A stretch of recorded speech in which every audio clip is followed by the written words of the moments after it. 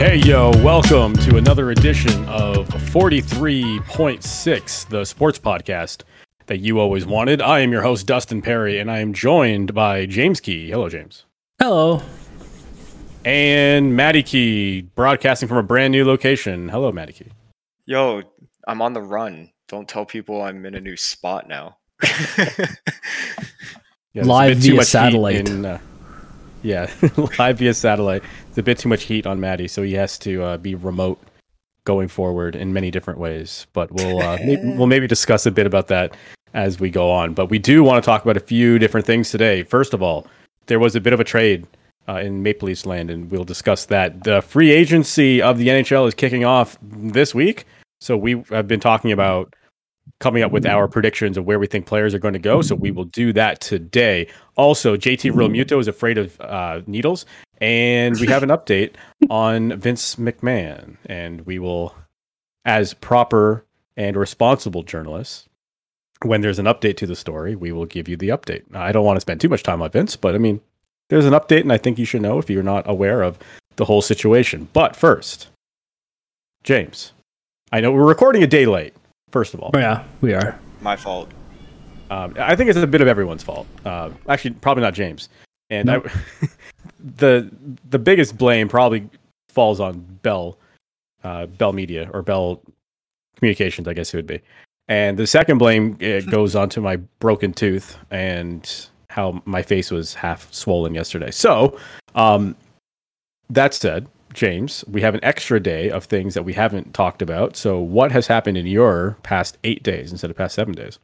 Dude, I did like fuck all, and that's okay. Though I want to first of all, you give us way too much credit using the term journalists. We should probably walk that back. Well, I was trying to be a bit facetious when I said that. But I was gonna ask you about your tooth situation. Did they do the thing that I said where they use the acrylic? And they just rebuilt it. I don't know if it's acrylic. I think it's composite or something. But yeah, something. They basically just pulled out the old filling, refilled it, and then sealed the whole tooth as one composite tooth that's up there. And they blasted with the blue light. Yep, got the light, the same light that they used to mount my braces on back in the day. So yeah. Back in the day, it was only a couple of years ago. So yeah, it actually, you're right. You said 45 minutes. I think it took them 40 minutes or something. And dude, that's why I am the best forecaster at my job, because I'm really good at that shit. And I told you it's not going to take long, and it was painless, right? That's the best part. Is if you feel fuck all. Back in the day, fillings, people used to run from that shit. Yeah, I didn't feel, and other than the needle going in to numb your mouth, but after that, you don't feel anything. Yeah. So, dude, I'm glad. But yeah, no, I did fuck all. Yeah, man. I walked away with something from IKEA by accident, and this is me owning up to it, so that's fine. Hopefully no one works there. But, that's what happens when your product sticks together, and I thought it was one product, but it was actually two. So, here I am. If anyone should be on the run, it's me. Did you ever hear that story about that? Did you ever hear that story about that people walked out of IKEA with $6,000 worth of product? They just waltzed out of they had a cart full of shit, and they just walked through the self checkout, which is self checkout is such a weird thing, right? Obviously companies want to use them because they save money, right? Paying people, but also how much money do they lose with product that just goes out the door, right? I've always wondered that, because the people there's so many people at self-checkouts that the two people they employ can't watch everybody. And I've always said that with a hard hat and a clipboard, you can get anywhere, but I mean, you can get anywhere with less, with just a little bit of confidence. If you just walk you bought, I legit thought that I had bought the item, and I just walked. And everyone's have a good day. I'm you too. And I just fucking stole it. I didn't know I stole it, but if I did, I'd be have a good day. I just fucking stole this from you. And I'd be out the door. So I don't know, man. I don't know how I feel about self-checkout sometimes. That was long-winded to get to self-checkouts, but it's such a weird concept to me sometimes, but I use it all the time. Yeah, but even if there was a regular checkout, you could still walk out. The person who's getting paid minimum wage to work the cash register is not going to tackle you. Yeah, you No. think some 13-year-old like pimple faced kid is gonna stop you like over? No, Listen, come on. There's a dude at Walmart one time that was like, "Did you pick up the pop under your under your cart and scan it?" I was like, "Yeah, no, I haven't got there yet, man, but thanks." Like, I wasn't planning on taking it, but he was like right on it. So like, I don't know.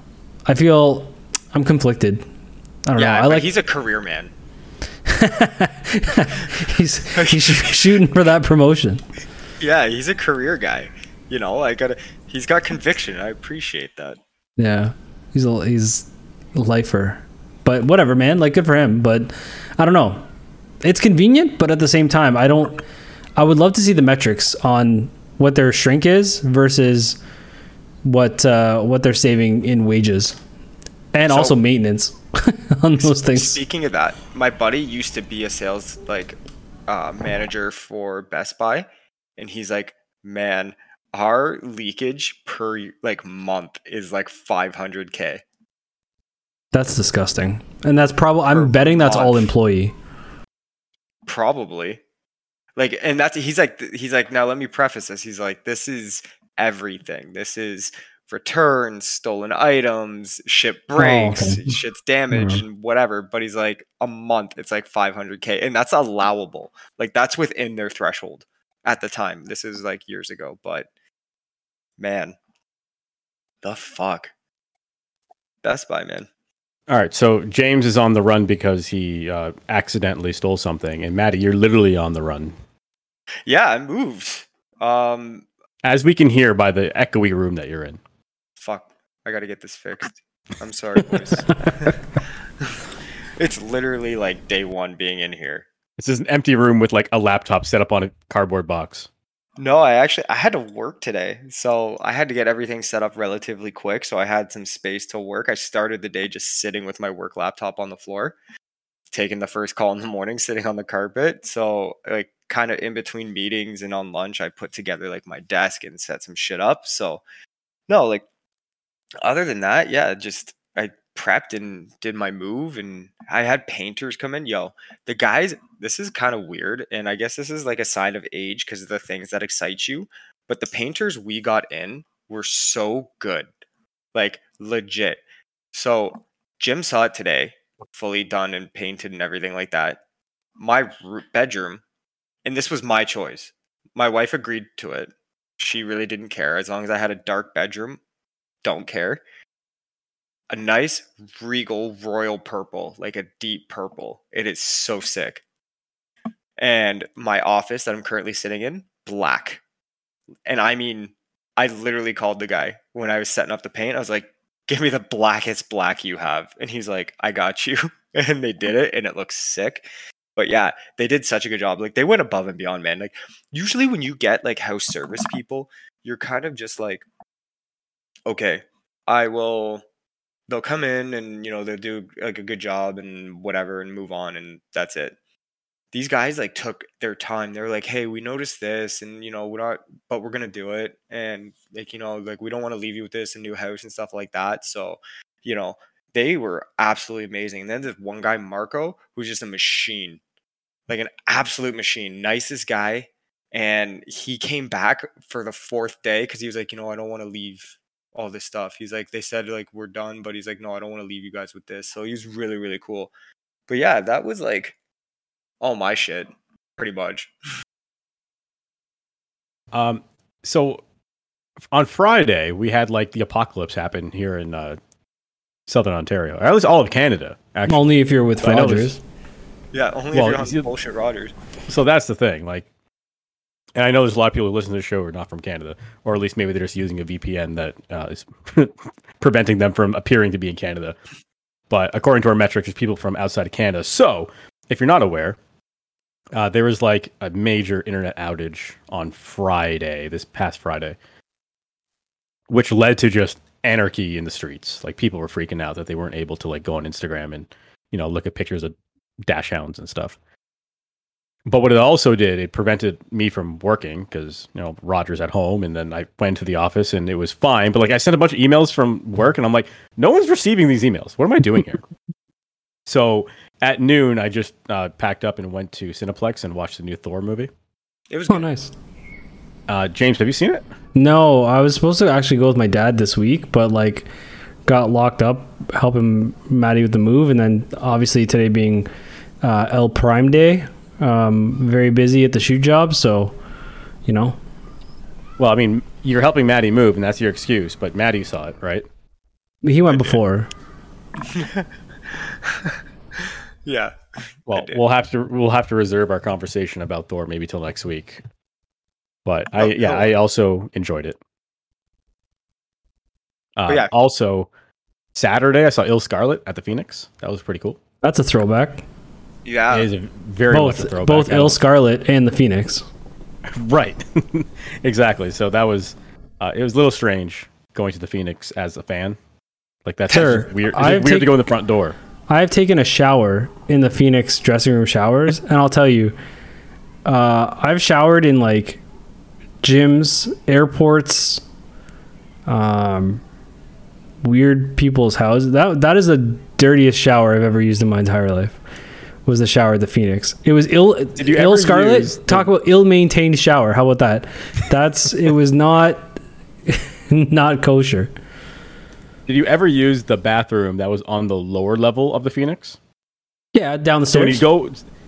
When you go backstage, there's like stairs that goes upstairs to like another locker room, and that's where the bathroom is. Yeah. Where the shower is that you're talking about. But before you go up those stairs, there's a bathroom like tucked away in the corner. Oh, really? I never used that. Yes.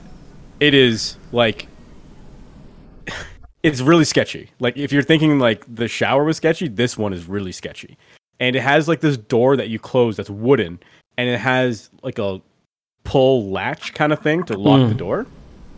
But it is rusted to hell. And like so you are running the risk of A, getting a sliver in your finger just from the door, and B, getting like a tetanus infection trying to roll this latch over. It's terrifying. All the rock of piss. All in the name of just go outside yourself. and take a leak on the doctor's office. Right across the fence. It's one sketchy area of town. My buddy lives like King and Sherborne ish. So like it's actually King and Sherborne is actually quite nice. But when you go like one block north, once you get to Allen Gardens, it's like, dude, once you get to Allen Gardens, that fucking place is a write-off. So we met at his place before the concert, and we just took an Uber over, even though it's probably like a 15-minute walk. Because dude, it's not worth your life. It's not worth his life. It's not. Like the walk up would have been fine because it still would have been daylight. But the walk home at midnight, walking through like this park that has nothing but like guys who just waiting to ship you. Allen Gardens. Tweakers? That's Allen Gardens. You don't walk through. Yeah, that's it, dude. The only thing in Allen Gardens is desperation and heroin. That's the only thing that's there. And it's unfortunate, but that's what it is. I mean, the only reason I used to feel comfortable about the after parties at Smash and walking to like the restaurant on, I forget what the street was House on Parliament. Yeah, it was the fact that, you know, we were like the Sand People in Star Wars and we moved in greater numbers. Like that's the only reason I felt safe, is because I knew that if anyone tried to rob us, he had to try and rob 40 people at once. Right, but you're also going in a different direction. Like you would be going eastbound instead of southbound. True. So like going eastbound and down? Yes, actually. Yes, you would be actually. You go east to Parliament and then he goes down south. Any further south, you're fucking out. And so remember that time Mark Haskins was booked on a Smash event, and it was at the Phoenix, and we were asking him, where do you want to go to eat after the show? Yep. And he said, you know what? I don't care, guys. Pick whatever you want. Just ideally not an English pub, because like that's. And then we went right to an English pub. We went to the only English pub on Parliament. Yeah, and then him and Riddle just went and hung out instead. Yeah, that sounds about right. Yeah. So, and he told me about that instead of eating normal dinner, he just ate a shit ton of Haribo. What the fuck is a Haribo? Haribo, the gummy bears? The gold bears. Sure. Haribo, gold bears. You know what he's talking about. The gummy bear. The gummy bears. The original name for the company is Haribo. Sounds like a weird sex move. You need to Google image search this right now. You know exactly. No, absolutely not. No, I'm not Google searching nothing if I don't know what it is. Dude, well, then how do you know what it is if you don't Google search it? You know what this is. Like, you have to look this up. Yeah, This make looks like gold just bears. this looks like knockoff gummy bears. No, but it's the OG. Honestly, it looks like the bootleg candy that you get at the dollar store. Yeah, And actually, I'm wearing a Violent Gentleman t-shirt, and in every box that they give you a small pack of Haribo. Really? Yeah, which is pretty cool. You say that with like a little bit of an accent. Jim says Haribo. He's like, you get with a little bag of Haribo. Yeah, man. Dude, you get authentic. But they may also make like Coke bottles too, which is awesome because Coke bottles. I thought are you were gonna candy. say Coke and just stop there. And then I go and eat them in Allen Gardens, and that's what I do. They are called Happy Cola. The Yeah. Haribo Happy Cola. Haribo Happy Cola. God tier candy. Yes, sir.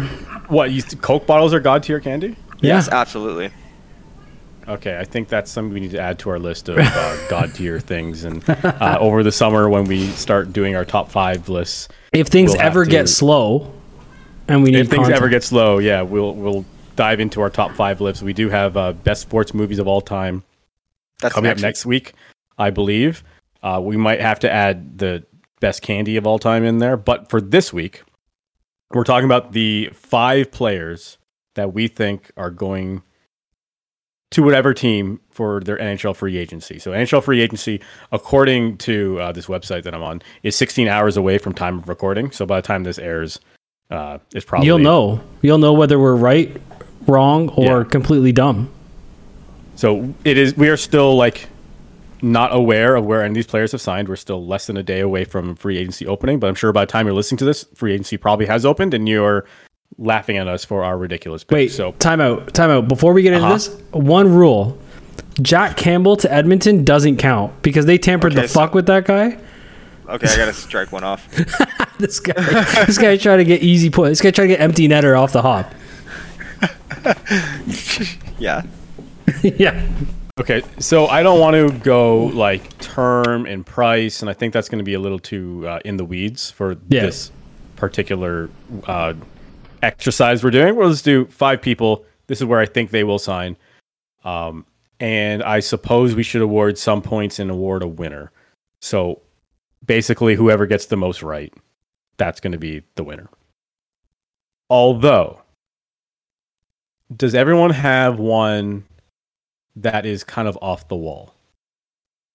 Or is everyone like super straight with it? I was going to say, like, if maybe our last one is like off the wall and crazy, probably isn't going to happen. But if it does happen, it's like 3 points. Okay. We can switch it up. I have the list in front of me. I'll pick something random. It's all good. Okay. So 4 normal picks, 4 possible points there. And then we'll call our wild card one. That's a little crazy, a little wacky. Probably isn't going to happen. But if it does, it awards you 3 points. Who wants to go first? Not me. I'll go first. Okay, you go first. First one on my list is a team that I feel like is missing some grit and missing some sandpaper, and they can really also use some scoring as well. The Vancouver Canucks are the team that I'm talking about, and the player in question is Evander Kane. Ooh. Going home. Interesting. Also going home. Yep. Definitely. Okay. The BC boy, I believe. It makes a lot of sense in terms of what they need. They have the cap space to do it. And I don't see why Kane wouldn't want to go. So that's my first pick, Evander Kane to the Vancouver Canucks. Also, I would like to throw this out there. And I didn't think of this. And now that I've gone first, I'm glad I did. If someone has named your guy, he's off your list. Oh. Name the guy or the exact combination? Nope. As soon as one guy's gone, that's it. Okay, that's fine. You know what? Gentlemanly, I will let Maddie go next. All right. Oh, are we gonna go like 1-1-1? Okay. Yeah. We're gonna do that? Yeah. Okay. Well, unless you want me to get all my 5 out of the way. No, that's kind of because that's kind of bullshit. Because Well, you could have 3 of them. Okay. My first one, and this was gonna be just like one of them, but it's gonna be my out there. But Wait, hold on. So is this your out there or not? No. It was Okay. originally going to be part of my list, and now I'm kind of thinking it's my out there one, so I'm going to change this one up. But my first one is Andre Palat to Montreal. Ooh. I think as much as Tampa wants to keep him, they have their own shit they got to deal with. They've got a lot of cap issues that we all know about that people have accused them of circumventing, but that's neither here nor there because every team does it. But I think he's won 2 cups there. He almost won a third straight.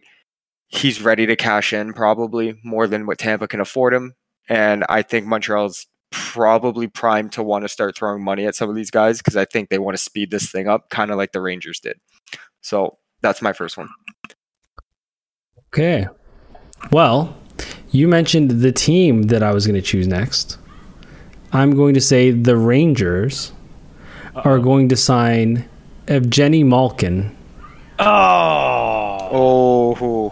Now I have to come up with another. I think it was going to be. I think it's going to be close between them and Washington, but ultimately, I think Gino, outside of the allure of playing with Alexander Ovechkin, sees a clearer path to the cup with his countryman Igor Shesterkin between the pipes, and will sign for 3 years.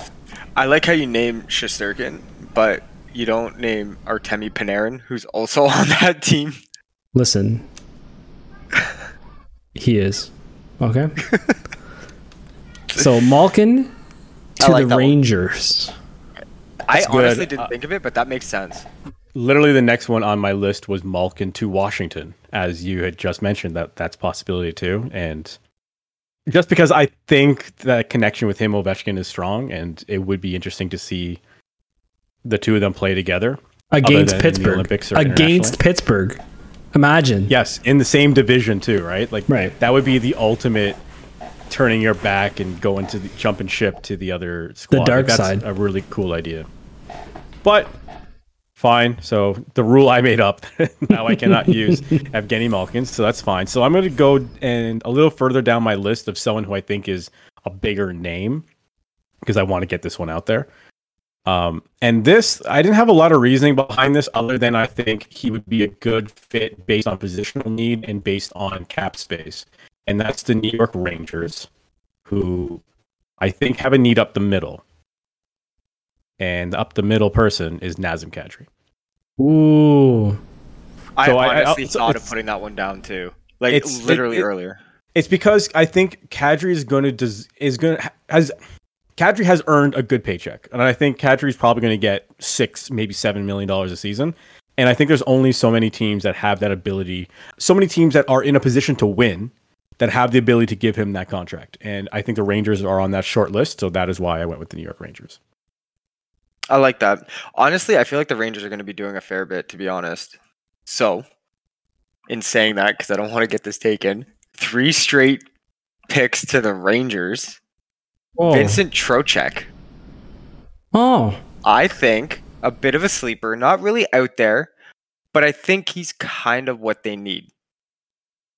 Similar to kind of what you said in Kadri, where I think he's a little younger but he's also probably a little cheaper than what Kadri's going to command. And I think he can kind of balance out what they need on that team.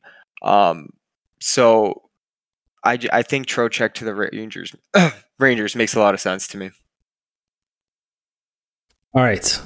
I'm going to be the first homer of the you're going to take he's going to take mine. I already know. I already fucking know. Okay, hold on. Before he even gets there, Maddie, who do you think it's going to be? He's going to say Dylan Strome to the fucking Leafs. No. Okay. I'm not. He's not.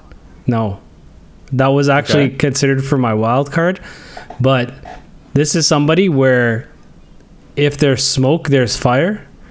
And I think now that they don't have to give up any assets and he's coming off a weaker season, the Toronto Maple Leafs are going to sign this gentleman at a much friendlier cap hit than his last cap hit.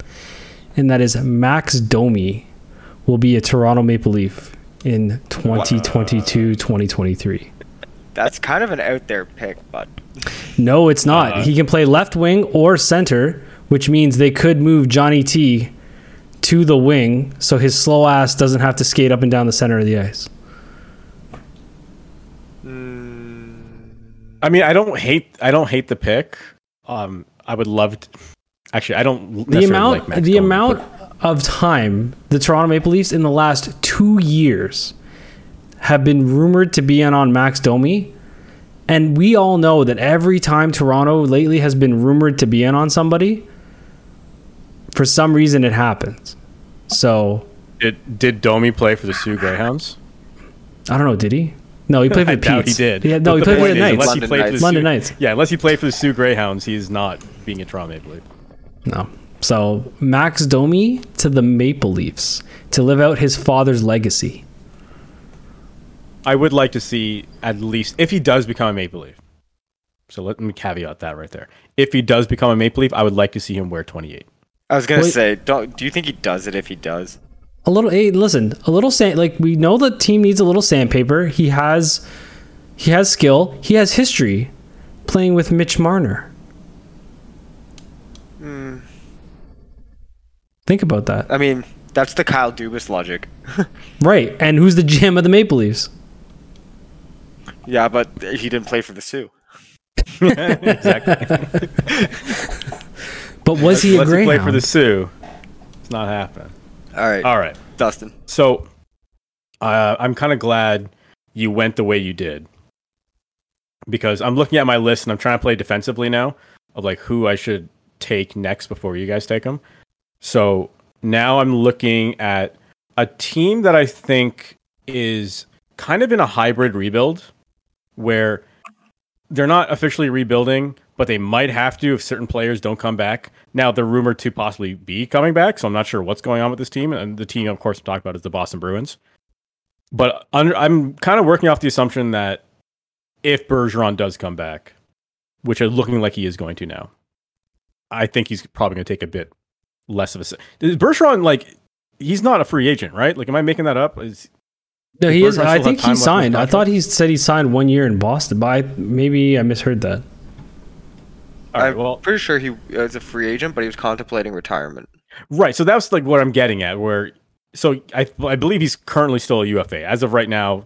As we're looking at this, it says 2022, 2023 unrestricted free agent. So he may be coming back. I think if he does come back, what I'm trying to get to here is he's probably going to end up taking a lot less money than he did previously. So again, there's money available, and I think there's a certain type of player that the Boston Bruins are known for. Maybe Bergeron's not the best example of this, but I always feel like the Bruins are those big, nasty Bruins that will just piss you off when you're trying to play with them rather than, outskill you in any way. The Bruins are always been like just a pain in your ass. And a player that I think fits that mold, and at the same time, this player can also be a heck of a scorer when he wants to be. And that, my friend, is Ryan Strome. I think he fits very well with the makeup of the Boston Bruins, and I think he definitely. I mean, any team that Ryan Strome goes to, he's going to help. But I just think the pieces that Boston has presumably lost. But again, Bergeron may come back, and that may be moot. But presumably, Boston is going to be needing some upgrades up front, and they're going to have to be creative in how they do it. And I think Strome is a way that can bring some versatility and bring some sandpaper as well. Okay. I like it. It's not a bad thing. I honestly thought that if Kane was going to go anywhere, he would fit Boston perfectly. Did I say Dylan Strome? Because I meant Ryan Strome. Yeah, you said Ryan Strome. Okay, good. But I always thought Evander Kane would be destined for Boston, to be honest. Like, he fits that team's makeup. And I think like the leadership core there is good enough to kind of, for lack of a better term, keep him straight and narrow. So, that would have been maybe one of mine. But my next one, and this is probably not really too far off, and I feel like this is cherry picking. But Darcy Kemper to Washington. I mean, I think with Jack Campbell going to Edmonton and the Caps not qualifying Samsonov, that they need a tendy, and at this point they have the money. I think it's Kemper. So to me, it makes sense. I think you're on the money there. If you look at what they currently have committed to goaltenders right now, it's $0 for this upcoming offseason. So I think they're definitely targeting either Kemper or Campbell, and why not Kemper? It's a good pick. Yeah, I just feel like Campbell's been a foregone conclusion to Edmonton since it became pretty clear he wasn't staying in Toronto. So just Kemper, just like I said, to Washington just makes too much sense to me. How many picks we got? 4? That's my third. You get 4 plus your wild card. Yeah, but where are we at? Maddie's third. I'm down to 3. So you've only mentioned Malkin and Domi. Okay, so this gentleman is going to go closer to home, and I'm going with Johnny Gaudreau to the New York Islanders. Okay, that one's different. I thought he was going to say Philly. No, Philly's so fucking strapped against the cap. They'd have to put Ryan Ellis wherever you are in order to make this work. And there's no guarantee that Ryan Ellis even plays next. Like, the rumor is that he's not happy in Philly. So Gaudreau could go to Philly. However, I do think he's destined for that area between New Jersey, Philly. I don't think that I think the Rangers will be he's too rich for the Rangers' blood. But the Islanders, I think, will be a destination for Johnny Gaudreau. Okay, so I'm kind of looking down the list right now, and I don't have a great option because a lot of my guys have been taken. But I have been thinking about one name, and I don't have a great justification for it. But I think I'm going to go with it anyway. So I'm thinking of a team that definitely needs some help on the back end. I'm thinking about a team that is not too far from this player's hometown. I'm thinking about a team where this player has a brother that also plays for the organization. I give to you PK Subban to the Buffalo Sabres. Yeah. PK's too Hollywood. He's not going to Buffalo. PK Subban. Buffalo here. is only an hour and a half away from his hometown in Toronto, Ontario. Malcolm plays for the organization as well. Malcolm might end up being on the roster now that Tokarski is gone and they're down to just Craig Anderson. So hold on. Dustin Tokarski's still in the NHL? Yeah, well, he doesn't have a job right now, but yes. Yeah, well, I mean, he could be a Toronto Maple Leaf. Don't be making fun of Dustin Tokarski. Like, I'm just shocked. I'm just saying he's a UFA goaltender, so don't be making fun of any UFA goaltenders right now because they could end up being Maple Leafs. I know, eh?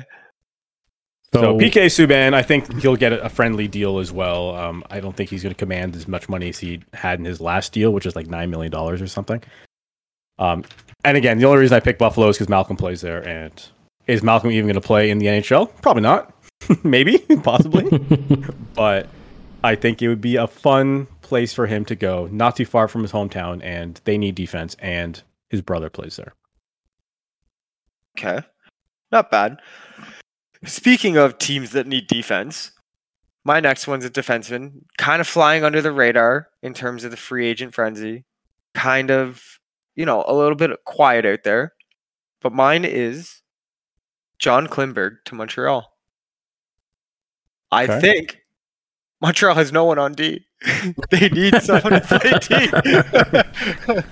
They traded Romanov. Jeff Petrie is literally being held together with shoestring and glue.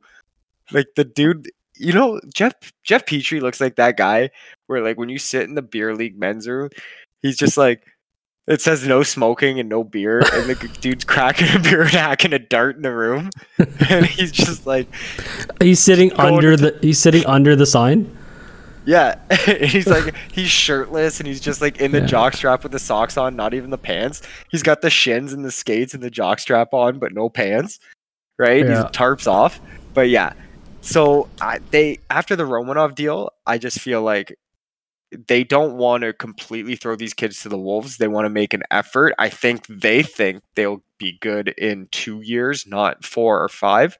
So I think they'll give Klingberg like the nice 5-6 year deal. And so that by the time, year 2-3 kicks in, they think they'll be in a spot to be a contending team. And Klingberg's a really good D-man. So I say Klingberg to Montreal.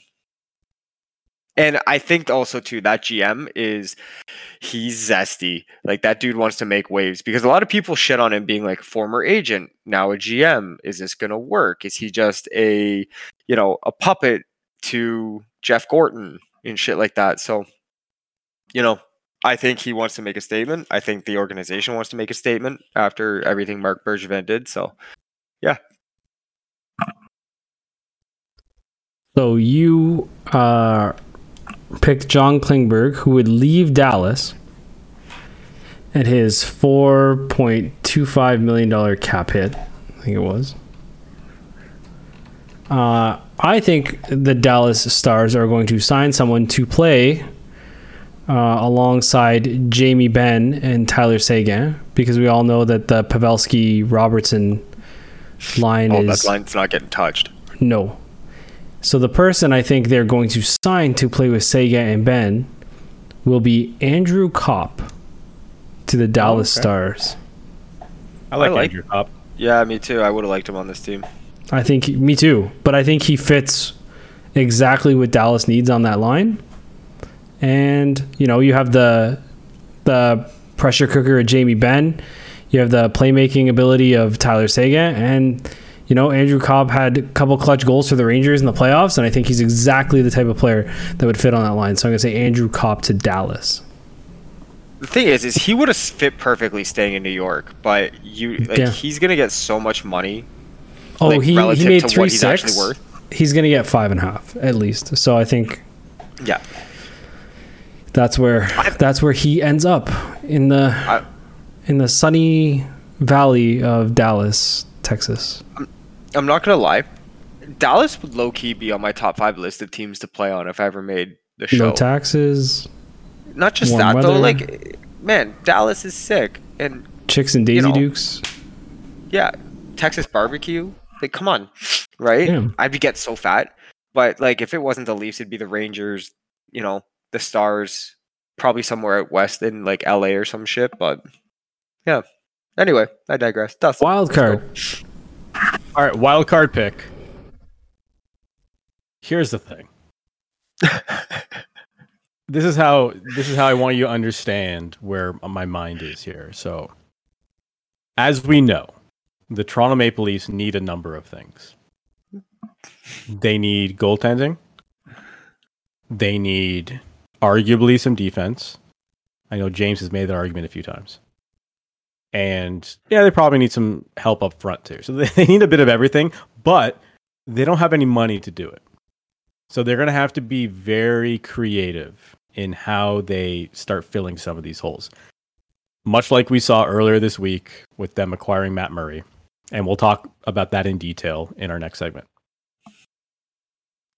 But to address the back end, I think all they can do is either trade someone or sign someone to a free agent deal that is going to be so under the radar that everyone's going to say, oh, you know what? That's a great use of league minimum right there. This person who has made a ton of money in his career doesn't necessarily need any more. And maybe the allure of playing for the Toronto Maple Leafs would bring him out of retirement. The Toronto Maple Leafs will sign Dustin Byfuglien. Wow, that is okay. That is off the board. It's off the board. It's probably not even on the list of the free agents you're looking at, but he's a defenseman, or at least has played defense in his life. And like, I know there's times where he played up front in Chicago. No, he wanted to play D though. He's exactly what they need. Like him he's at exactly what they need. Obviously, he hasn't played professional hockey in some time, so who knows how good he is. But he's creative. He's what they need from multiple perspectives, and I say that he's a tough defenseman with a shot, and they haven't had a shot on the power play since McCabe. So and some good size too. Well, he has huge ass. That hit he laid on Mark Stone Eee. is still one of the biggest hits of the past 10 years I have ever seen. Yeah, big. Like he broke 2 of his ribs on that hit. Okay, so I like it. I mean, it's not going to happen, but I like it. Probably not. Now he went so far off the board. I'm like, well, mine's not really that far off the board. This guy's like Wayne Gretzky. Yeah.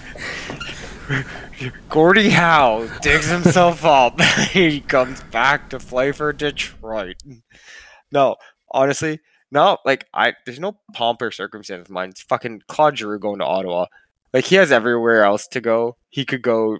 There's rumors he's going to go to Pittsburgh. There's rumors he's going to stay in Florida. There's rumors he's going to go maybe to the Rangers. There's all these teams he's rumored to go to. Ottawa is close to home. Everyone thinks at some point he's going to want to do it. And, I mean, why not now? Giroux to the Sens. I'll accept it. Giroux to Ottawa. I'm accepting it as an off-the-board pick because the Ottawa Senators are going to be rough this year. Well, if Jimmy Stu can get off the fucking ice and not roll around like he's in the World Cup for Germany, then yeah, maybe they'll be good. I'm going to go with a very simple one, and it's off the board because I don't think anyone's going to think of this guy. But it's kind of, I still think the signing makes sense. So it's not super wild or out there. It's not like Nick Cannon wilding out, but it's different. I think Phil Kessel. Oh, I was hoping someone was going to say Phil Kessel. Is going to go to the LA Kings. Wow. Book I honestly don't understand why that dude wouldn't just want to stay in Arizona.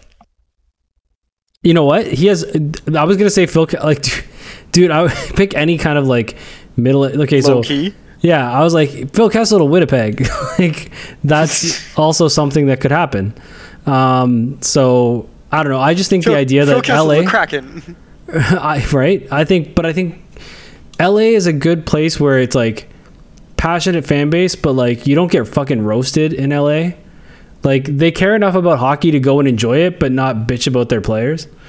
And I think that they made the playoffs. They give Edmonton a run for their money, so they're still quasi competitive. So I think, it's a place that Phil can kind of just chill and play well while still having a chance at winning. So Kessel to the Kings. I thought a Kessel to Toronto would have been a really fun off the board pick as well. Yeah. Because, I mean, depending on how much money he signs for, that could be an interesting piece on like the second line for the Leafs with Tavares and Nylander and Kessel. That would be interesting. Yeah, I seriously think that they're going to need somebody to take over center duties for Tavares because he is just, and that's why like the allure of a Dylan Strome, if you can move money out, is so sweet, especially as you don't have to give anything up. And I find that hard to believe just because he's such a beast on the draw.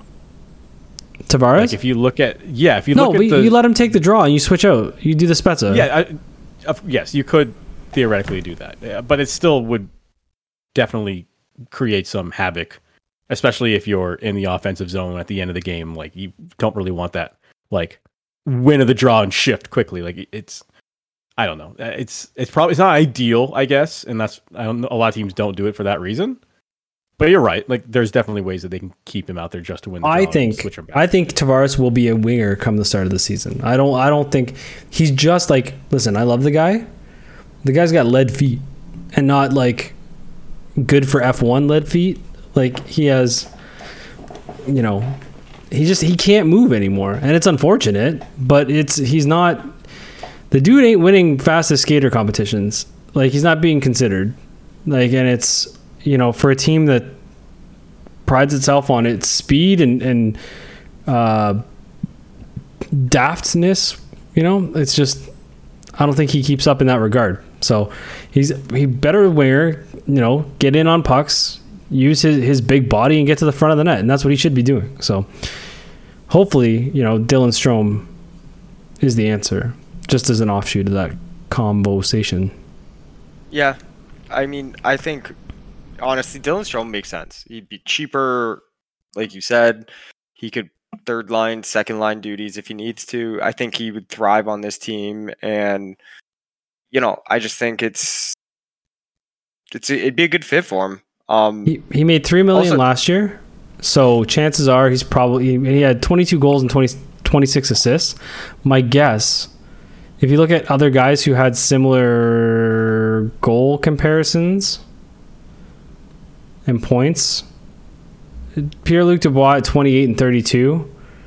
Andre Burakovsky was 22 and 39. They were in and around the $5 million mark. So my guess is that Strome is going to get between $4.5 and $5 million. Someone might overpay if they really need a center, but yeah, he'd be nice. Big body. We almost drafted him. I was gonna say, do you remember when everyone kind of freaked out and said, "No, you should have taken Strome," and now Marner's arguably the best winger in the NHL? But Hindsight's 2020. Yeah, I know. We also both yelled at the TV when the Leafs took Nylander, saying they should have taken Nick Ritchie. I also had the same issue. I was very in on Nick Ritchie, and lo and behold, he ended up becoming a Maple Leaf at some point, and we've all forgotten about that already. And that was only last year. Barely. He played like 18 games. Well, that's what I mean. Like the guy played, but it was recent. Like he played last year. Feels like forever ago. It does feel like forever ago. Jeez. But I think the interesting thing here, as we relate back to the Maple Leafs, is the weird things that they're going to have to do to patch a team together. And we saw evidence of that a few days ago, where they officially acquired Matt Murray from the Ottawa Senators for essentially a bucket of pucks. Not even. They could decide not to give the bucket of pucks. I imagine there will be compensation in some way, but you're right. We don't know what that compensation will be. It was officially future considerations, which honestly, this is probably foreshadowing for next week, but there's that scene in Moneyball where Brad Pitt's on the phone where he's like, all right, deal, but I need you to stock my soda machine for the next year. Like that's pretty much what I feel like the Maple Leafs are doing for the Ottawa Senators. They're probably like supplying the Gatorade in their locker room for the next year and a half or whatever. However long that they have Matt Murray on their roster, that's how long they're going to have to supply the Gatorade, but only the blue Gatorade. The red one and the orange one, they're on their own for that. So Matt Murray is officially a Toronto Maple Leaf. He is only going to get, or I shouldn't say only going to get, the Leafs are only on the hook for 75% of what his contract value was, which was 6 and change. So he's officially on the Toronto Maple Leafs cap, making 4.6875. So let's just say 4.6 for our purposes. What do you guys feel about this? I know Matt Murray, on the bright side, has 2 Stanley Cups. On the bright side, only 28 years old.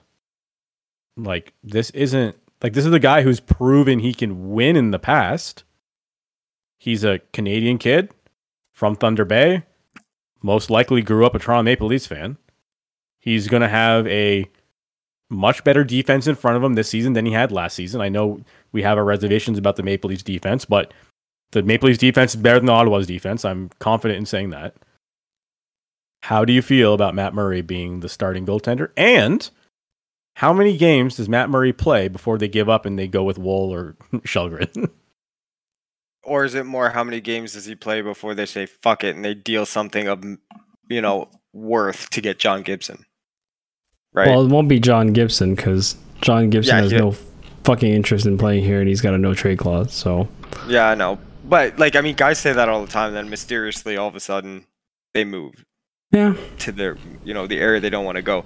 Like, you're telling me John Gibson, as an American, doesn't get an allure to play with Austin Matthews? No, I don't think he gives a shit. I don't know. I think greatness attracts people for sure. But again, this is not even the topic. We're getting huge digression. But Matt Murray, I don't know, man. Is he better than Campbell? He was previously on, Pittsburgh, which is an infinitely better team than Ottawa, which the Leafs are an infinitely better team than Ottawa is currently constituted. So you would have to think that maybe that was the issue. You could also say that maybe the issue was possibly in his head when he got dealt from Pittsburgh, a place that he won 2 cups, and how that all went down, that maybe just rattled him a little bit. and the Leafs have apparently invested all this money into their sports psychology department and their health and wellness departments and things like that. So I don't know. I feel like the opportunity and the resources for him to become what he was is there. And now it's really just up to him. And I mean, for literally potentially not having to give up a thing, like maybe a coupon book to ACC, like you get 15% off concessions for a year. Like, well, cool. here's the thing. And I know that narrative has been thrown around a lot. And on the surface, you're right. They didn't give up anything. Like we were joking about the Gatorade and the bucket of pucks and the coupons of what they end up giving the Ottawa Senators. But in order for this trade to happen, in order for them to have the cap space to do this, they had to trade Peter Mrazek and a first round pick. Right? Like that, this doesn't happen unless Mrazek gets moved. So if you add that into the conversation, the Leafs didn't give up nothing. They gave up Mrazek and a first. So they did. I mean, we're getting. But then that degree, though, you can say that every trade ever made by any team is, involved. Like you never do this if you don't do this 5 years ago. But it wasn't 5 years ago. It was a few days ago. No, I know, but like it was a shallow draft, right? Like it's like that trade was directly to be situational to get out from a goalie that can't stay healthy, that clearly wasn't committed to his health at all. And we don't know that. I mean, guys that consistently get that hurt, it's most likely because they're just not taking care of themselves properly off the ice either. Oh, it's not necessarily fair to Mrazek. I feel like the guy's probably trying to get back in there. I don't know. Guys got groins of glass. The thing is, like, I understand the first round pick thing, but I'm going to ask you a question. If the Leafs had pick 25, or sorry, let's say the Leafs had pick 32, and Chicago had pick 33, and they swapped those picks for Mrazek to go to Chicago, would you have felt the same way? That's a first rounder for a second rounder. They gave up a first rounder. They moved 13 spots. It's not the same as giving up 25 and not getting anything back. It was only 13 spots. And like you said, a shallow draft. And the word on the street was that the guy that the Leafs had planned to draft got taken.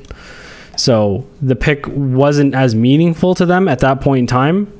And they could at that point pick from a pool of guys at 38. So to me, again, like, people will say it's a first round pick. Yeah, I mean, yes, it is technically, but like, so would trading 32 for 33, right? That's trading into the second round. So the thing with Matt Murray and Jack Campbell, Matt Murray was actually better than Jack Campbell last season until Murray got roasted by Tampa and Arizona, which at one point he had like a .941 save percentage, and then after getting roasted by Tampa and Arizona, he went down to a .912.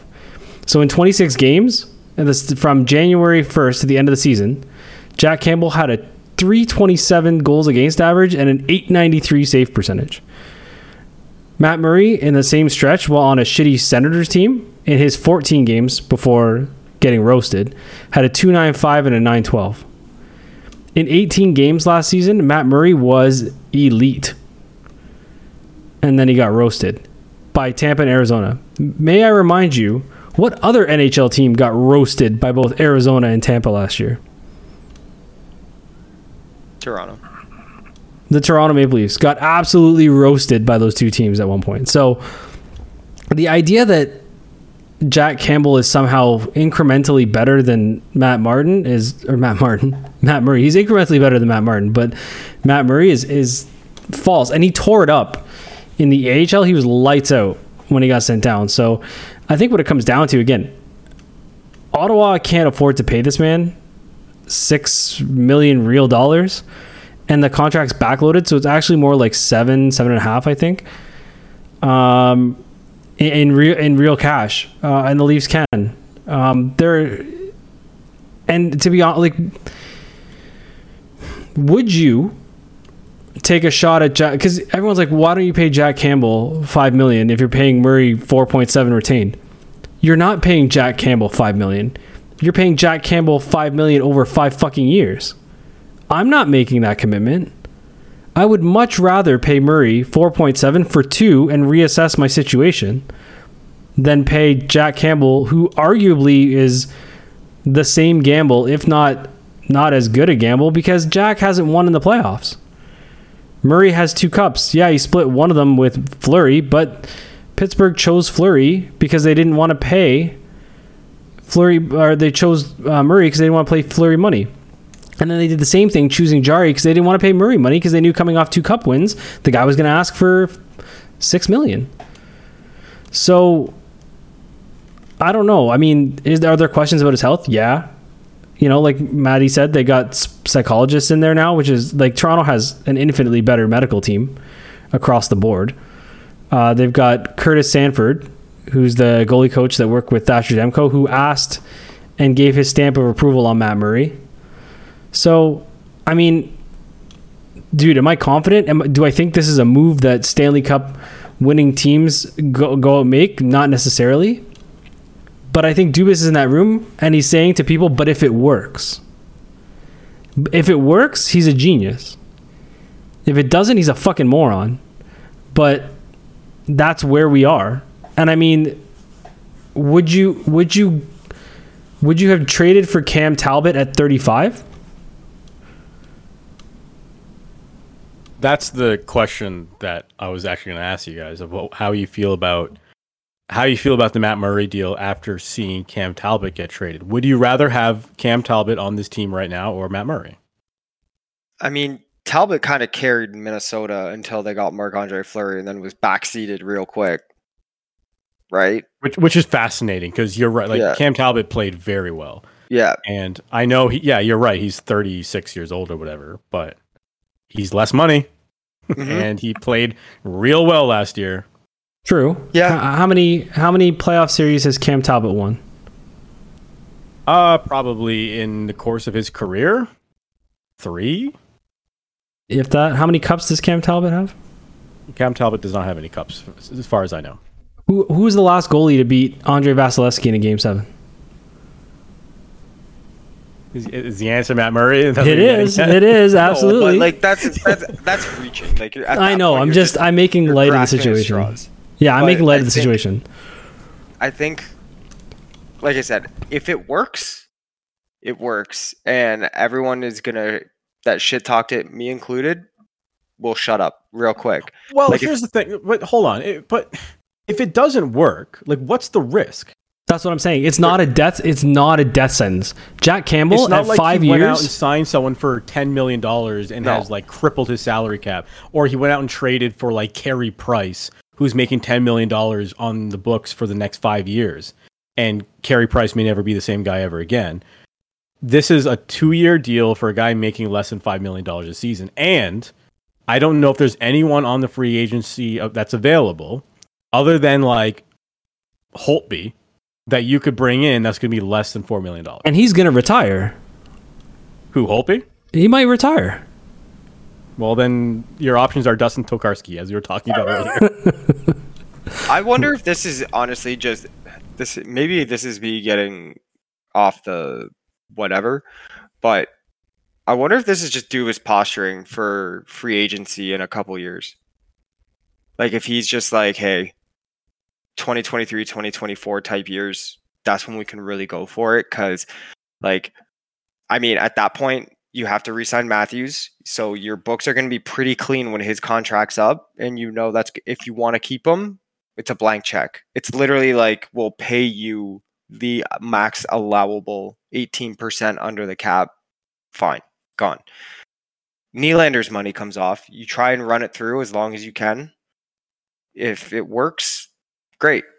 You won and succeeded. If not, then his money comes off and you can use that money allocated to guys like Jonathan Huberdeau who are coming up, or Matt Dumba's coming up, or even, you know, Sean Monahan might be worth the risk as like your second or third line center at that point, right? Like there's a lot of guys coming up in the next year or two that I wonder if this is just if it works, cool.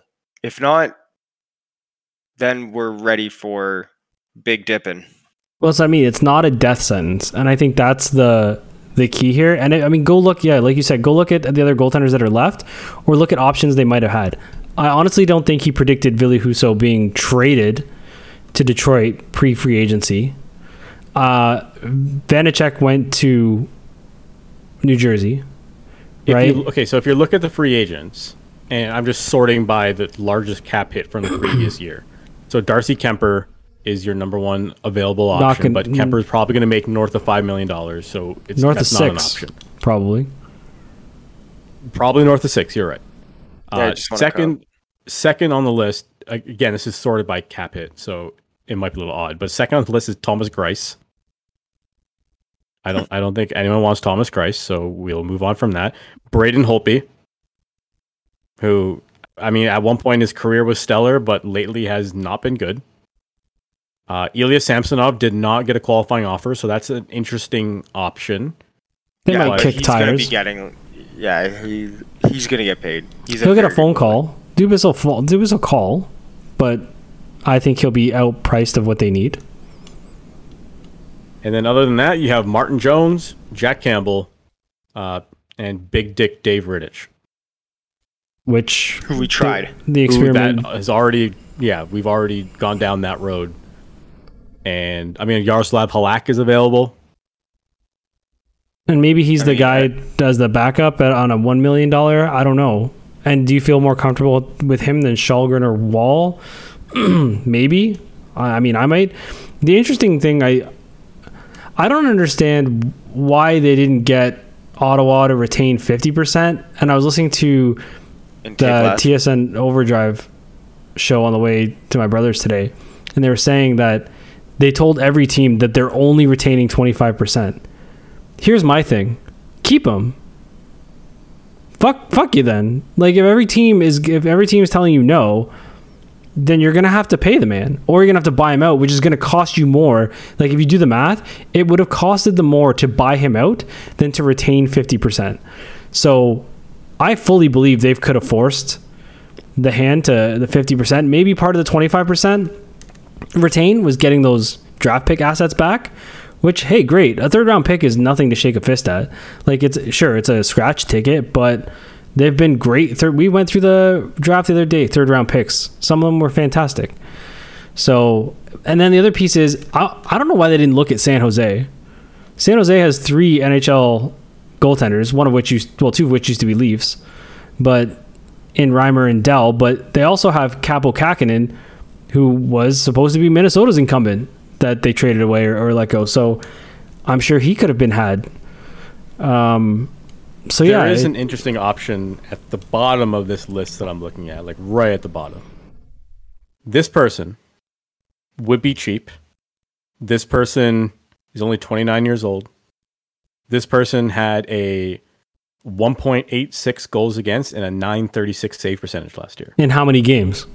In one game, but that's not the point. It's David Ayers. Like, what the fuck are you talking about? The person I'm talking about is Garrett Sparks. No, that guy's a fucking head case. Hey man, 936 save percentage though. No man, that guy cries on fucking Hockey Night in Canada interviews post game. Fuck off. Aaron Dell is available as well if you're interested. No. Oh, I thought he was signed to San Jose. So he is not. I mean, according to this list, he was on Buffalo. Oh, San Jose has Aiden Hill. They have Aiden Hill. Makes more sense. Aiden Hill, Aaron Dell. Whatever. I'm not gonna lie, the free agents of 2023 for tendies is really rough. That's what I'm getting at. Like, that's what we're saying. Like people are trying, are trying to secure their own goaltenders. And like you said, 2 years of Matt Murray, if he's okay, if he's average at best, the Leafs need goaltending like the Jays need pitching. Like if you can just be average at this point, that's all you need. Like people are like, oh my god, what if the Leafs don't even make the playoffs with Murray? Buddy, you literally made the playoffs and beat teams with fucking Swiss cheese Jack Campbell from January to the end of the season. The guy was basically a standee in front of old school OG HMV, and we still won. So like that argument doesn't fly with me. They're going to make the playoffs. And Matt Murray's won in the playoffs. Something Jack Campbell has not done. Also, Jack Campbell was a career backup up until he got here at 30 years old. So, again, I think for Dubas as a devil right? Like, he could go out there and get a Vanacek. He knows fuck all about Vanacek. He knows Matt Murray. And also, listen, the thing Matt Murray's been saying today when he was talking, he lost his dad in 2018. And apparently it shook him up real bad. But him and his dad used to watch Leaf games together. Like, Matt Murray has the passion. Like, that is what they've been trying to do. They've been trying to find the players that actually want to be Maple Leafs beyond just the funds. And, Michael Bunting wants to be a Maple Leaf. Like, Scarborough represent. John Tavares, Wayne Simmons. Like, these are guys who want to play here. And that's the difference. And I think, you don't think Matt Murray's... Dude, a goalie who wants to play in Toronto, that is fucking wild, right? Like, think about that. Most of the guys are Campbell like... Campbell wanted to. Right, but again, like, Freddie Anderson hated the fucking media to the point where he was like, oh, fucking whatever. Like, and, so... To be fair, I would hate the media too. I wouldn't want to have to do that bullshit either. Right. So for a guy to act, and you're the goalie, you're the linchpin, you're the guy who's in there most nights by yourself all game. To say, yeah, I want to do that. The dude's got a set of balls. So goalies are weird dudes. Yes, they are. Yeah, they're fucking weird dudes. Like, so we've all played with weird fucking goalies. But so I'm not sitting here going, this is the best move. Like, no, it's sketchy as fuck. But if it pays off, yee, right? Like, and if it doesn't, you're in no better shape than you were when you left. That's the thing. I think that's the bow that we. Or no worse shape. Sorry. Yeah. It's a risk, but it's a low risk. Like, if it's low risk and high reward. If it works out, you look like $1 million. If it doesn't work out, what were your other options? Like, you didn't have better options. It's not like they had screwed up their asset management along the way. The Maple Leafs haven't had a serious number one goaltender since Curtis Joseph. Like, what are we talking about? I think at Belfour even. He was after. I guess Belfour would have been after Joseph. Yeah, so Ed Belfour would have been the last time that they had a serious... And they haven't drafted... number one goaltender. Or developed one for fucking ages. Well, Potvin. I mean, they did draft Tuukka Rask, so you got to give him credit for that. I said and develop, sir. Oh, okay. But, like, and that's where all these people are like, Shesterkin, Leafs don't have a Shesterkin, Vasilevskiy. Dude, these are guys, even Ilya Sorokin, like, these are Thatcher Demko, like, these are guys that are drafted and developed by their teams. Like, it's not, it's going out there and buying goaltending isn't super easy. And I go look at Darcy Kemper's stats, by the way. Yeah, they're not stellar, but no, average, good. And they won a cup. So, and Vasilevskiy, what were his stats? Didn't win a cup. Like, it doesn't, those things, you just need to get on a heater. And this is a guy last year for 18 games was on a heater. And that's what, 25% of the season? Well, speaking of picking up some momentum, a team that can really use some momentum right now is the Toronto Blue Jays, who have lost a ton of games in their last ton of games. It almost seems like the majority of their games they have lost over the past little while. One of the benefits of being the Toronto Blue Jays is that you play in Canada. So anytime the American teams come up here to play a home game, we find out who is unvaccinated. Earlier in the season, it was incredibly strange that when the Seattle Mariners came up to Toronto, that Robbie Ray was not joining the team, and that was because he's unvaccinated and he was not able to enter the country. And as the Philadelphia Phillies fly into Toronto for this week's series, we found out that Kyle Gibson, Aaron Nola, Alec Boehm, and JT Realmuto are all unvaccinated and will not be joining the Phillies. So, benefit there is that the Blue Jays get to play the Phillies, who are a decent ball club, without a lot of their best players. Some of their all-stars, essentially. James, you have the audio of what J2 Realmuto said, and I think we should play it just because it's worth hearing him say it himself. So this was JT Realmuto when questioned about him not being vaccinated and what that means for his team and why he chose what he did. And I wasn't going to take it just because I was told to, basically. So even if they're going to not necessarily, because you're going to forfeit a good amount of salary. Yeah, but I mean, what's money when I'm not going to let Canada tell me what I do and don't put in my body for a little bit of money? It's just not worth it for me. So that was JT Realmuto talking about how he's not vaccinated and does not plan to be vaccinated and will be sitting at home during this series when they come up to Toronto because he doesn't want Canada to tell him what to do with his body. So there's a lot to unpack here. First of all, as I think is worth mentioning, as a vaccinated person, I do not give a flying fuck if you're vaccinated or not. I do whatever you want. Your body, I don't give a shit. But in this situation, where your team kind of needs you, and you're kind of hurting your team by not getting an injection in your arm, it's kind of odd. But you know what? Whatever, man. Do what you want to do. I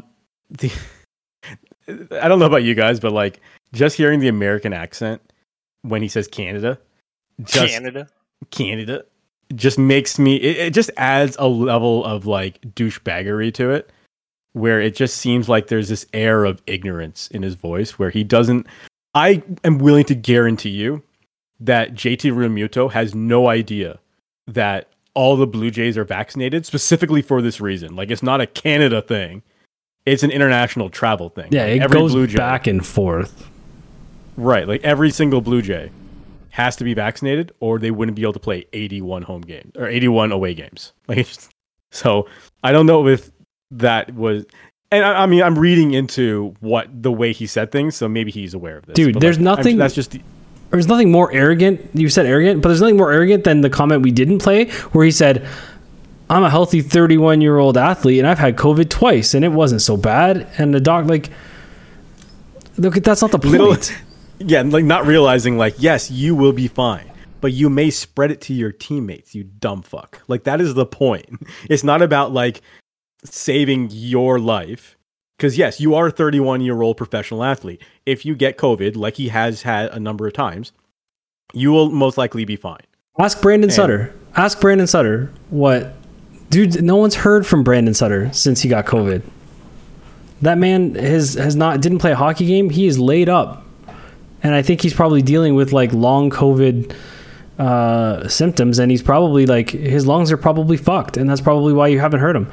The best thing is though, is you're hurting your teammates. The second tweet under this video on Twitter comes from SDS72959. I don't know.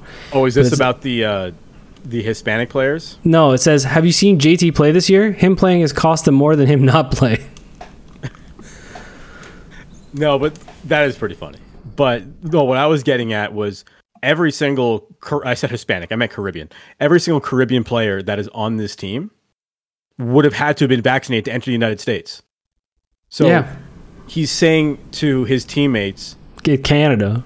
Like you guys have to abide by this to play on the team, but I don't have to because I don't want to.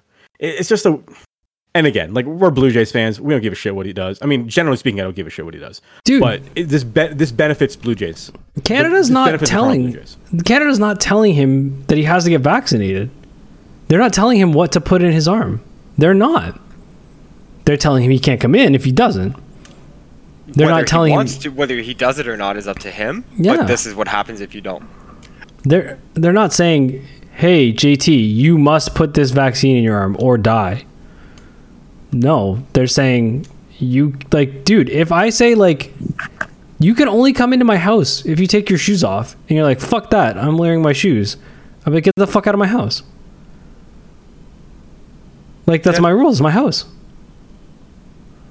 Now, there's also the other bit of this conversation, or another bit of the quote that he said, I should say. And I'm paraphrasing this, but basically what he said was, it's not worth the little bit of money that it's going to cost me. What a piece of shit. And again, that's not like exactly what he said, but that's kind of what he meant by what he said. It's not worth the money that it's going to cost me to not go and play in this series. Because I think that came up where the members of the media said to him, like, well, this is going to cost you not going. Because if you don't end up playing in these series, you sit at home and the team doesn't pay you. So whatever you would have been paid for this 3-game set, I think it is in Toronto, it might be 4, it doesn't matter. Whatever this series is, you don't get paid that amount. And he said, it's just a little bit of money. Who cares? It's not worth it. Do you know how much money it is? Couple $100K. It's $262,000 that he will not get for not playing in Toronto. That's more than some people will see in 5 years of their life. And that is the disconnect. Right. And the tone deafness of this. I mean, obviously, it's already tone deaf with the way he's so flippantly disregarding a vaccination that has saved lives of millions of people. But it's also the fact that he is the entitlement. So entitled. It's a great word. How entitled he is that he thinks, $260,000, who gives a shit? That's nothing. That's pocket change. Well, yeah, and given the current state of the world with inflation and people literally having to choose between gas or, getting to work or all this shit, and he's just like, whatever, it's only 250. Like, it's so like privileged and fucking entitled. He's the type of person you just want to take a bat right across the fucking head to. Listen, There's people in this city that are actively making a decision to eat or to pay rent. Yes. I'm not wishing ill on the guy. Like, I would never do that to somebody. But I will. The man got hit by a bus. I wouldn't necessarily be like, poor moron. Like, I don't think I would lose sleep if this, like, I would definitely I wouldn't want him. Listen, I don't want to end him, but like, full body cast with the legs on the strings where you look like a puppet in the bed, and they got only the eye slit, like in Seinfeld when the George, where he's like, I won, like the fake George or whatever his name is.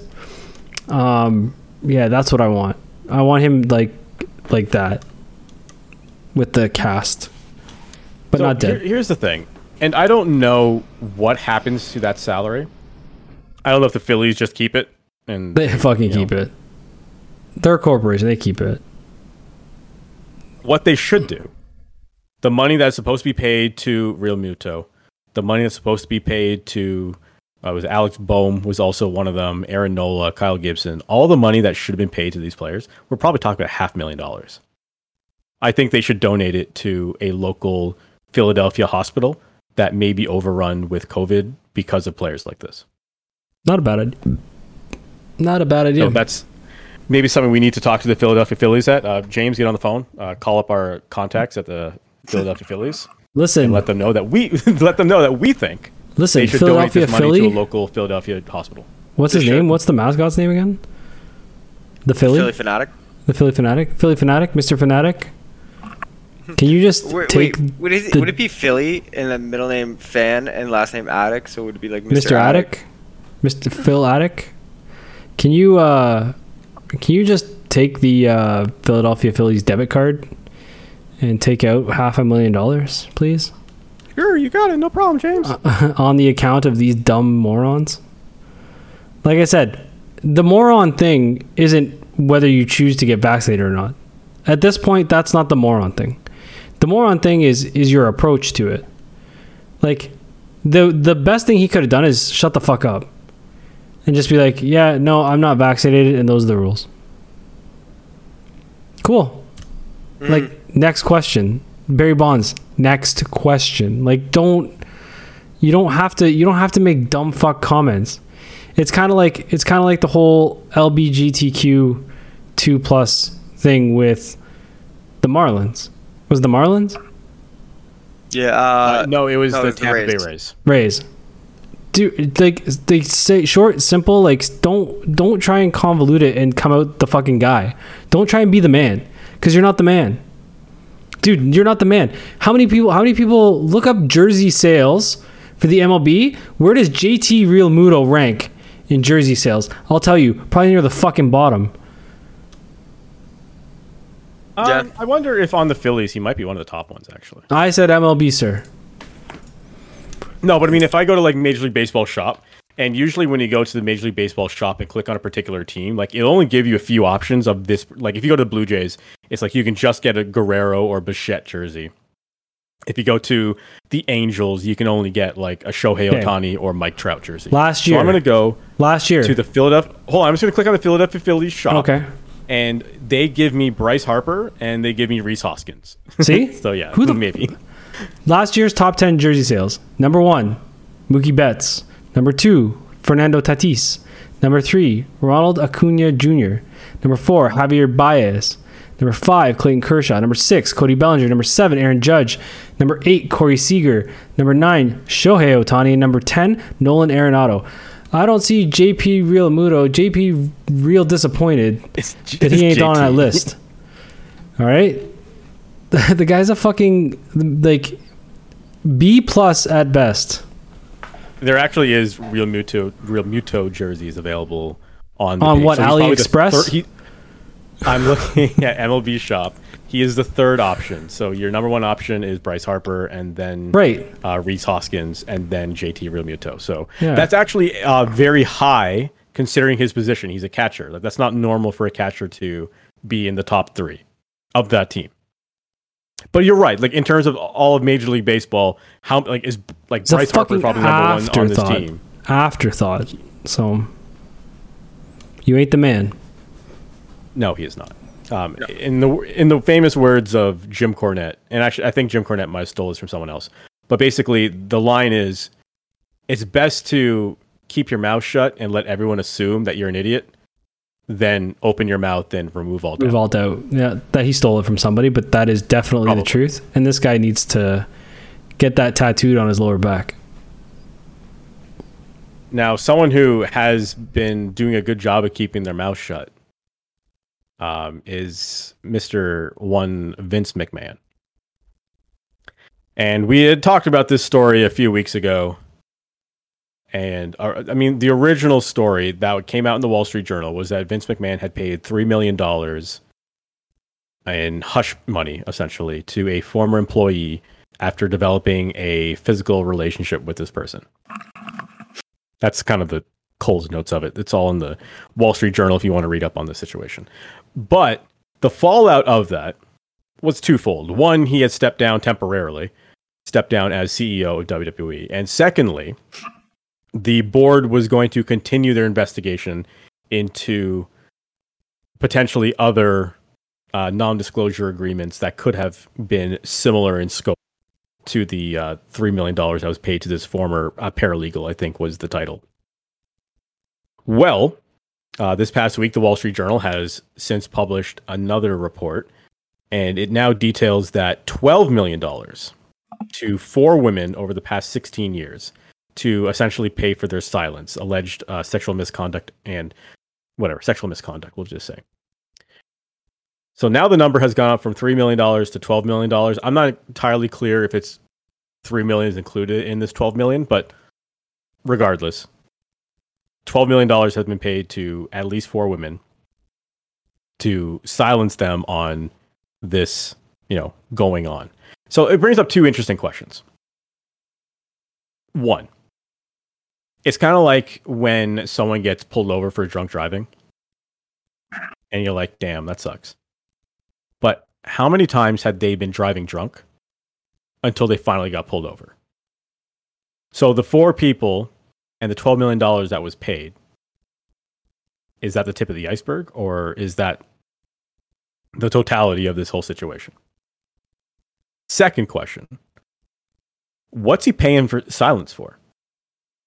What do they know? Or what did he do? And obviously we can't speculate too deeply on it, but you understand what I'm trying to get at here is like, what is he paying for?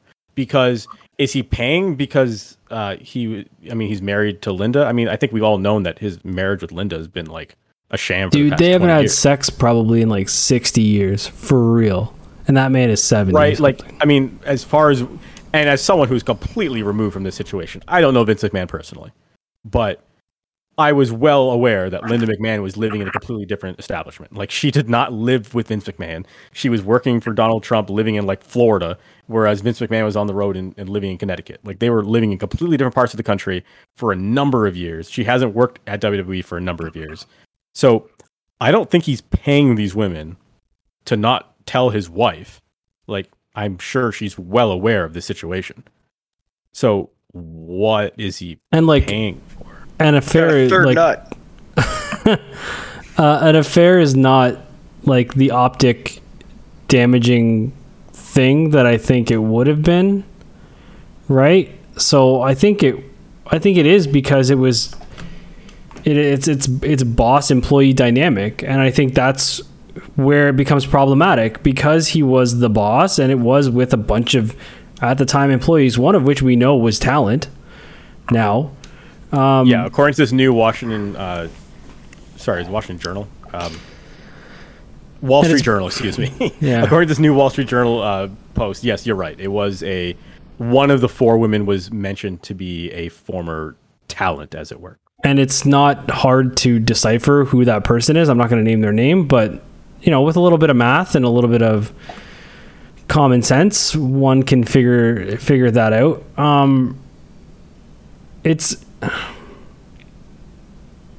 I don't know anymore, man. It's like WWE is the grandest stage of them all, but when it comes down to it, they're still fucking shindy. Like, that is the most shindy thing, where like the promoter sleeps with the talent, and then if they don't do good or whatever, they don't get booked. Like, that's the most shindy fucking thing. So like, I don't know, man. It's, at this point, fucking sell the company. Nick Khan runs it to whoever buys it. Like, the more that this happens, I can only imagine that the sell price of this is probably going to deteriorate. So I don't know, man. And that's the interesting thing here, is where, like, as you mentioned, the infidelity of it doesn't matter anymore. Like, it doesn't, like, in terms of in 2022, it's not as damaging to the company as it would be previously. But what's going to start being damaging is if television partners start pulling out. If NBC Universal all of a sudden says, I don't want to be a part of this anymore. Yeah. If Fox says, I don't want to be a part of this anymore. Then you've lost 60% of your operating revenue. And your board will not be. Fox will never not want to be a part of it. They got fucking Tucker Carlson. They'll put WWE on 24 hours a day, 7 days a week if they could. But the lion's share of the money is coming from NBC Universal. So that's going to be the domino that falls for Vince McMahon to fall. If NBC Universal doesn't make a big deal about this and this just gets swept under the rug, then Vince McMahon will continue to be the CEO of this company. So I'm gonna put something out there. Chris Jericho kind of half defended this, saying like what he did might have been immoral, but it's not illegal, right? And he's right? Like, it's not illegal. He's not going to go to jail for it necessarily, unless what he paid them to be quiet about was something super debaucherous. Or if he's using company funds inappropriately, which I guess technically still isn't illegal, but it's definitely a misuse of not his money. But here's the thing. It's legal to have relations with a 16-year-old girl in the UK, but is it still morally okay to book that man for a show? I know exactly what you're referring to. And so to add to that, and I don't want to mention any names, but to add to that, yes, it is legal to enter into a consensual adult activity with a 16-year-old in the UK. But supposedly the story goes that this 16-year-old was drunk. So they're not supposed to be drinking at that age anyways. And where they got the alcohol from is probably from the person who ended up having the sexual relationship with them. And B, if you are drunk, you are not physically able to opt into a consensual act. Yeah. So that's the other two layers to that. So, yeah. But what I'm saying is, regardless of whether it's legal or not, like, there's morality sometimes exists outside of legality. And I think, whatever Chris Jericho or the people who've defended him or half defended him want to say, like, it doesn't absolve. Again, we've talked about this. Correct me if I'm wrong. It doesn't absolve you from the act. It absolves you from legal ramification. And I think we talked about this when we talked about like court of public opinion, right? Like, yes, there are still ramifications for your actions. And I think, you know, seeing Mickie James's tweet where she's like, what did she say? Something like, I guess that's why I got cut or something. It was something to that effect. She was like, oh, I guess that's why I didn't get booked, or whatever the case. But alluding to the fact that she refused. did not have a physical relationship with Vince McMahon, and therefore that may have led to her, you know, her position in the company. And to be clear, and because we threw out a couple names there, Chris Jericho's not involved in any of this. Chris Jericho was defending. James was referring to an independent wrestler in the UK who was accused of a number of things, and has now resurfaced and is taking indie bookings. And his name rhymes with Farty Burl. Right. So there's that, and yeah, it's. And I said this on Twitter earlier this week, where it's not hard to just not book shitty people. Like whether you think that this person did what, like it was wrongfully accused in some way. I mean, it's still messed up. And however you want to look at it, it's messed up. And it's immoral, regardless of legality. Associated with that, right? Here's the problem, though, with the WWE example: you can't unbook the boss. No, and in fact, the boss is doing the booking. So therein lies the problem. Maddie, do you have a take on this? I don't know. You guys are talking a lot. I don't know. No, I like. Fucking, he's a 70-year-old man with a lot of money, and he's white and in power. What else do you expect at this point? Like, that's really all you can say, right? Like, that's par for the course. And it's just, like, the guy's... I mean, are we surprised? No. I mean, I think I'm more surprised that so far it's only 4. But that's... Oh, go ahead. And I can imagine that we're probably going to see many more. Similar to like when Tiger Woods with Rachel Yucatel, and then it's like, oh, it was this relationship with Rachel Yucatel, and then this other porn star was like, oh, me too, and then me too, and then me too, and then turns out Tiger was, you know, had a roster. So you bring up a good point. Like, you're like, does it surprise anybody? No. But that goes back to what Dustin's point was about, then why pay? Like, if it's not really going to surprise anyone, that because you're not, because he's not paying for the lack of scandal, he's paying for the protection of business. Yeah. Well, if he thinks optically it's that damaging, but I guess what I'm saying is I don't know that an affair or 12 would be that damaging. Well, that's what I'm getting at. Like, so I don't think the affair is damaging. I don't think his relationship with these people, it's the circumstances damaged. Yes, exactly. Potentially, yes. And especially the one where they're talking about the former talent who had to do certain things to him in order to keep her spot. And when she stopped doing it, all of a sudden she was let go. And that's, that could be illegal. That's really bad. Well, that could be illegal. Right. That's wrongful termination. So, and I'm sure there's also... It's also sexual assault. You're right. Yeah. But then you think about the roster, and Maddie, you can attest to this too because this was more your era. Think about the roster and listen, the WWE's first woman's ref, I think, was one of the people who came out and said, like, she was one of the first people to be like, or at least one of the first people who came out and said like she was a victim of Vince McMahon, right?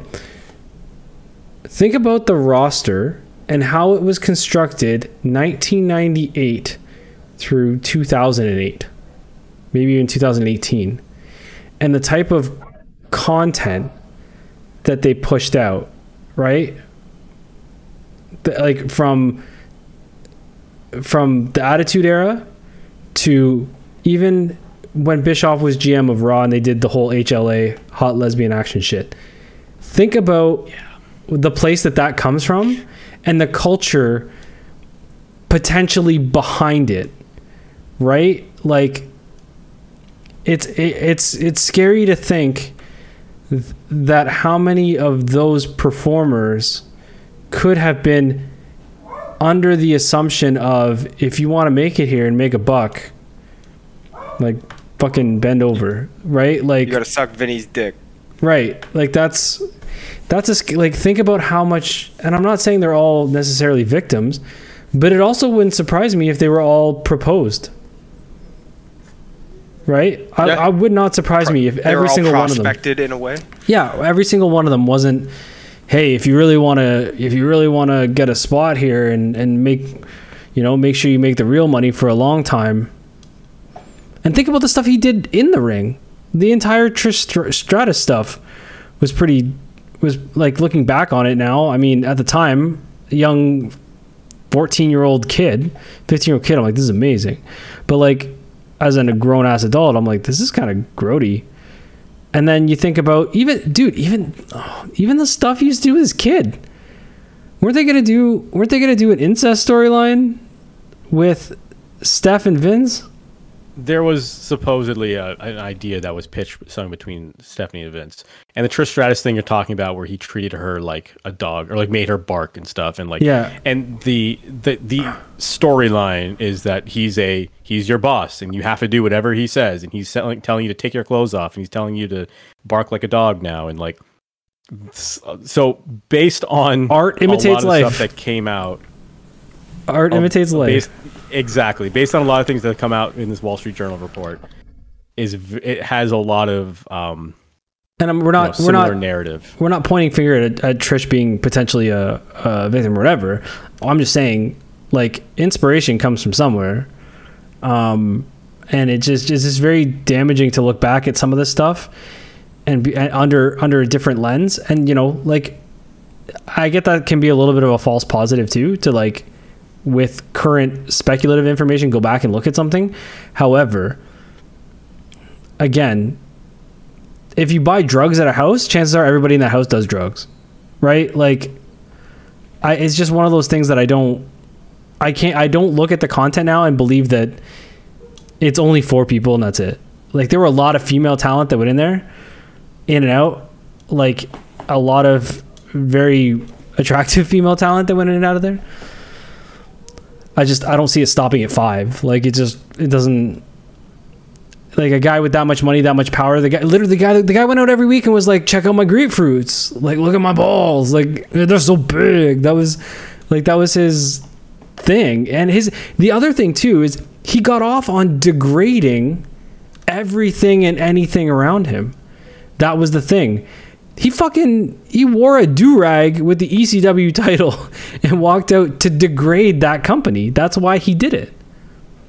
He degraded WCW when he purchased it because they were his competition. And he was like, I'm going to make fun of this thing to the point where it's meaningless. Did you see that meme that was floating around of, it's like, remember that shot on Monday Night Raw where it was Vince and Shane? So like, Vince is on like one screen on Monday Night Raw. The name on the contract says McMahon. Exactly. So it was exactly that moment. But instead of it being Vince and Shane, it was Vince and Tony Khan. It was like, the name on the contract says Khan. But it's not Nick. But not Nick Khan. Yeah. Tony Khan. Well, Tony might have some significantly less competition soon. Like, who knows what's going to happen if they sell and stuff. So, but this is not good for a sale, I don't imagine. So, anywho, that's fucked. Yeah, we shall see. I'm sure a week from now we'll have another update on the Vince McMahon story, or hopefully not. I mean, hopefully that is the end of this, and he gets removed from the company. But well, we'll have to wait and see. But we did last week say that we wanted to end on a high note going forward, because we always end up having these ridiculous heavy conversations at the end of the podcast. So we are returning to a familiar segment. If you are familiar with James and I's previous podcast, it is called Shoutouts. Shout, let it all out. Shout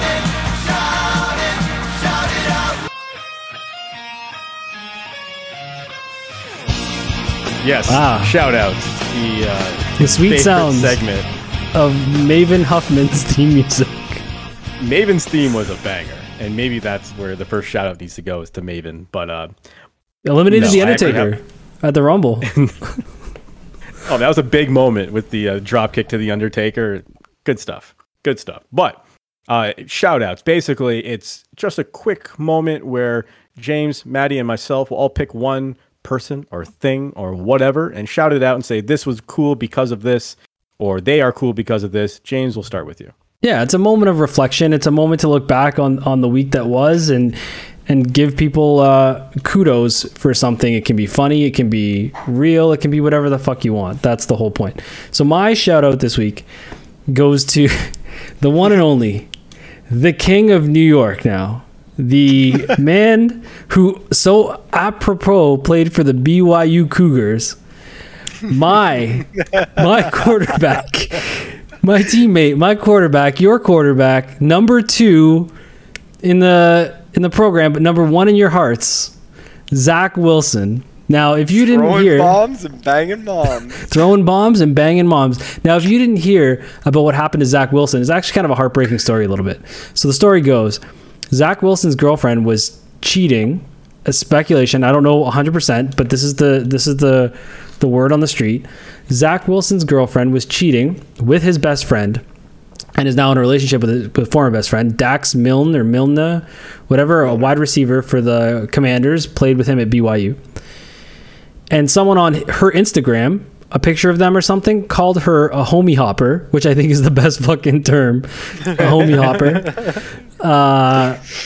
And she responded with, yeah, well, someone should ask him about banging his mom's best friend, which, dude, he instantly became a legend. Like, everybody started backing Zach because they were like, this dude dealt with a girl who, and listen, it's entirely possible he was cheating on his girlfriend with his mom's best friend, but I digress. Dealing with his girl cheating on him with his best friend by getting it in with his mom's best friend, and now it's not entirely out of the realm of possibility that he doesn't bang his best friend's mom. Maybe he takes on Dax's mom next. All I know is this dude is like super popular at the moment, which for being like, he's getting called king. Go look at their Instagrams. Go look at Dax Milne's Instagrams and go look at Zach Wilson's Instagram. Everyone, king, goat. The memes have been off the hook over the past few days of, Zach Wilson like running down the street as fast as he can, trying to get to like his mom's book club or something like that. It's just... So my shout out goes to my quarterback, your quarterback, the greatest of all time. And I actually just recently purchased a Zach Wilson jersey, so it will be here very soon. It's on the long boat from China. It is actually. We need not talk about that. I mean, you brought it up. You're the one who said. Listen, it's not like I stole anything from IKEA. So my shout out is Zach Wilson. You know what? I gotta say though about Zach Wilson. I mean, when you're like a kid, probably 18, 19, isn't that the dream? Like your mom has a hot friend. It's the dream. And Stacy's mom. Yeah. Like. Got it going on. You know what the thing is though too? They're Mormon. Like Zach Wilson's family is Mormon. So this is damaging for them. Like his mom used to post every day on social. She's not anywhere near social media. No, she posted a 30-minute shit about. Oh, did she? The toxicity of social media and shit. Oh, I missed that. I would rather a 30-minute diatribe about her best friend. Now, here's the real question. And I mean, this is probably like really kind of shallow and stuff, but like, I think we need to look at the friend. Because like, if it's like listen, the dude's an NFL player. That woman is probably a solid. 9. She's a dude. BYU Cougars. It's not just a team name. Bring your bring your own or bring your undies, Cougars. I don't know. Sorry, man. We're trying. Anyway, I may try to make it fit. I was gonna say, Dustin, you go. Okay, fine. I did over the weekend, as I mentioned, see Thor, and during that movie, there was a point where I said to myself, God damn, Christian Bale is a fantastic actor. So my shout out is to Christian Bale for being an incredible actor. Honestly, James, when you see this movie, and Maddie, you've already seen it, maybe you'll agree with me on this. There are times when he is doing like a monologue, and I'm thinking to myself, if they had reversed the roles during Chris Nolan's Batman series, and Christian Bale, instead of playing Batman, played the Joker, he would have fucking nailed it. Like that's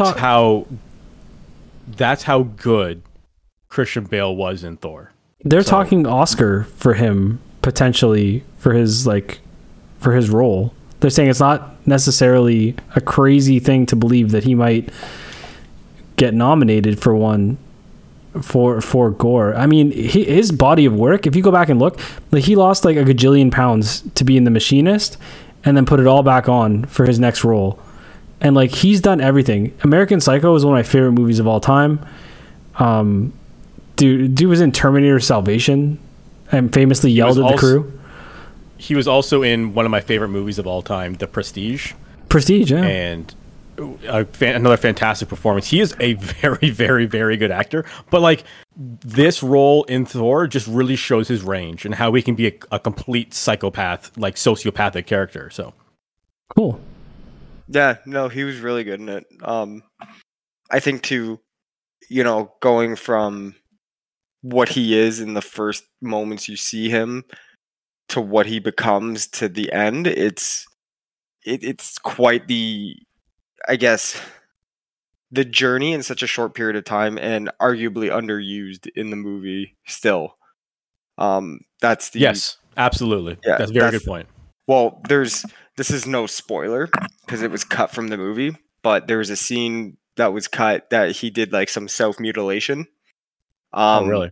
Yeah, like the scars that he has in the movie were apparently in a previous scene that was cut, that he was like hurting himself and shit, and they just said it was too scary, and like how he did it and how he portrayed it, that they're like, we can't do this.